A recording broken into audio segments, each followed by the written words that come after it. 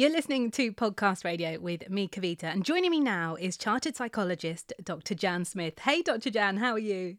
Hi, Kavita. I'm good, thank you. How are you? I'm good, thanks. I'm good. The sun is shining. And I read that next week, I think from Tuesday, we actually get like 10 hours of daytime for the first time in Oh, a long time. wow. Yeah, it's a long time coming, isn't It it? definitely is. And you know what? For me, definitely my mental health suffers during winter. So summer, Yeah. I think, yeah, really looking forward to that. Now, you've set up the Healthy You Limited Company. What exactly is that? So we are a psychology company of 15 psychologists, and we offer individual services to clients and also organizations, just doing lots of things to optimize people's mental health and well-being. That's brilliant. And do you have a particular focus? Like which area do you concentrate more on, or is it the entirety of well-being? No, most people have their specialisms. Mine in particular fall into two areas. So I do a lot of work in birth trauma. That's a lot of the work I do, but I also do a lot of work in organizations. So going in, trying to help them have a more positive culture so that the workplace can be somewhere where people thrive and their mental health is really positively impacted by work. So, what would be your top tips then for creating a positive mental health environment within the workplace? I think one of the key things is having something called psychological safety.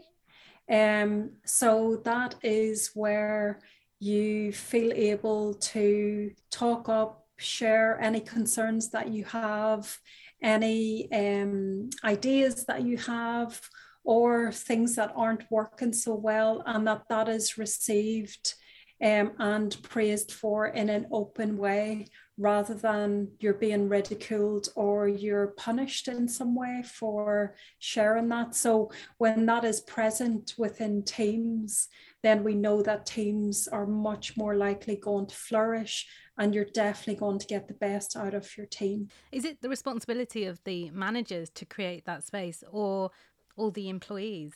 Yeah, I think that's often the thing is now with mental health and well-being. It's like, and of course, we all have to take some level of ownership of that. So I don't think it's one or the other. I think it's a top-down approach. So that for sure there are things that leaders within organizations can do, but it's also a bottom-up approach where as individuals, we all contribute to creating a workplace culture. And of course, we've been in a pandemic for quite a while, so loads of us have had to shift to working from home. How has that affected our mental health in general when it comes to work? Yeah, I think that's a really good question, and definitely things that organizations are grappling with more, because people are out of sight a lot more, and especially some organizations are making the active choice now to go for hybrid working. So working from home really suits some people. There's a level of flexibility. You could maybe nip out for a walk and have a lunch break. You can try and have better work-life balance. But I think for others, lots of people have complex lives. And so working from home is less than ideal. Also, what I hear a huge amount of is the difficulty at having a clearer boundary between work and home, because you're literally at home doing work and then you open a door and you're into home life. And so what happens then is people feel like they're working longer.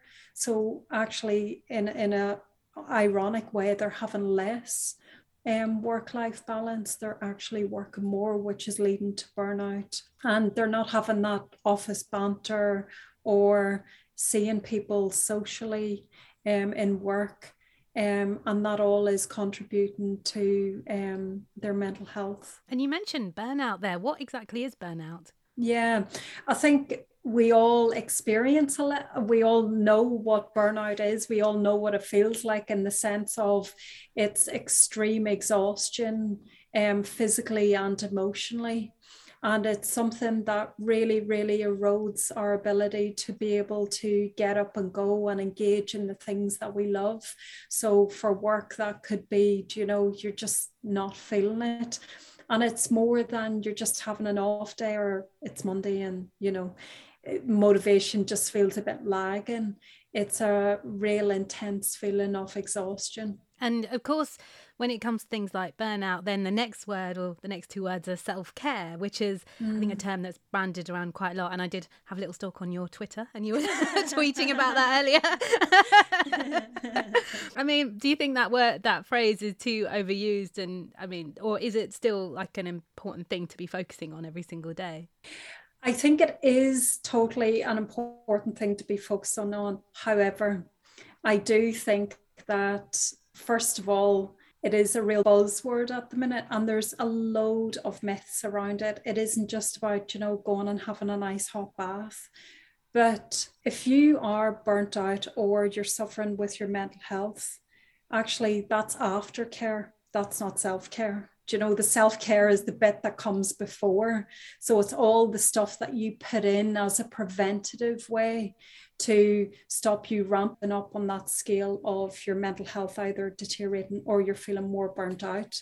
So putting it in after the event, that to me, that isn't self-care. And it's a skill. We don't always know if you haven't been brought up, or your training hasn't embedded that in you, or your work culture hasn't shown you how to take care of yourself in that way of managing stressors that work impacts on. That's going to be really difficult.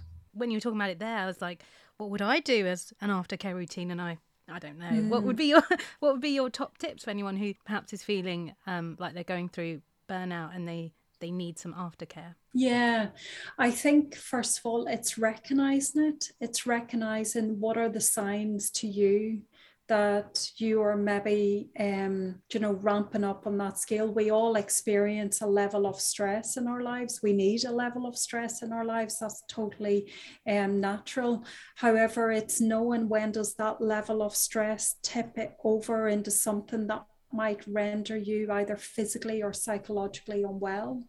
So knowing the signs is the first one. And then I think with burnout, the difference with burnout compared to some of the other psychological difficulties is that often whenever those stressors or that stressor is removed, it tends to shift. So what I would say is, if you're able to talk to someone, either your manager or a colleague or even someone in your personal life, to be able to identify what might be contributing to it, and reach out to those in your, if it's your line manager or a boss. But what I would also say to those in senior positions is reach in. It's not in that top down and bottom up approach. Although we talk massively about empowering people to reach out when they need some support, or if they notice that their mental health is deteriorating, and that's quite right. I think a huge part of the message that we're missing is that we all have a responsibility to reach in. We're losing, and we continue to lose that sense of community. And do you think people are doing that more, and are people talking more than they were, say, 5-10 years ago? I think they are. However, what I think COVID and the pandemic and a shift to hybrid working is possibly doing means that we've less opportunities. So it isn't, I don't know, if you're reheating last night's dinner for your lunch at the microwave or waiting for the kettle to boil, and you're just having that chat. Actually, those moments of interactions and connection that we have with one another and our colleagues really boosts our mental health and our well-being. So in the absence of being able to build, what I talk to teams about is how can you build those opportunities in? So it could be, for example, if you're meeting online, then spend 10 minutes just checking in how everybody's doing. You know, if it's on a Friday, do something that's maybe a bit different for you to celebrate the end of a week. So I think on one hand, there's a huge more awareness and people are talking more. But on another hand, I think actually we're more removed from one another, which is what the pandemic has brought. And also physical touch, like when you were just saying, you know, having the conversations in the kitchen, I used to, you know, with the co-workers that I was friendly with, we'd have a hug as well. Absolutely. We don't have that anymore, yeah. Yeah, definitely. And we know that whenever we touch others and they touch us, that releases serotonin, so that mood stabilizer, and also oxytocin, which is the love hormones, that rush of feeling good that we have. So in the absence of that, you know, it's not just one thing that's going to either protect our mental health or support us if it has deteriorated. It's lots of little things that we do, but community, connection, reaching out, reaching in are definitely ways that can help with that. And changing the subject just a little bit, Jan, we're from Podcast Radio, so I have to ask you, what are your favourite podcasts that you listen to?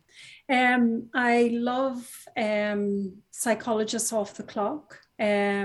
I really enjoy that. And obviously, I've listened to podcast radio for a long time.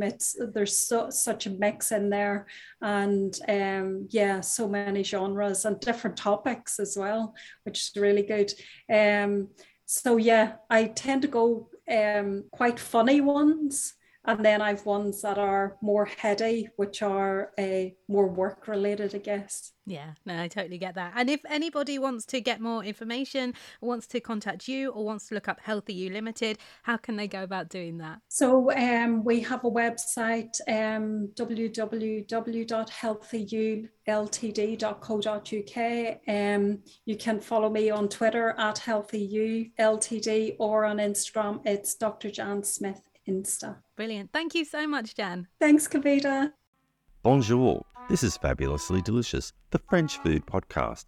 I'm Andrew Pryor, and every week I bring you the wonderful and fabulous people involved in French food, whether they're here in France like me or from around the world. Each week, we dive into a specific topic, be it a French dish, an ingredient, or a French cuisine cooking technique.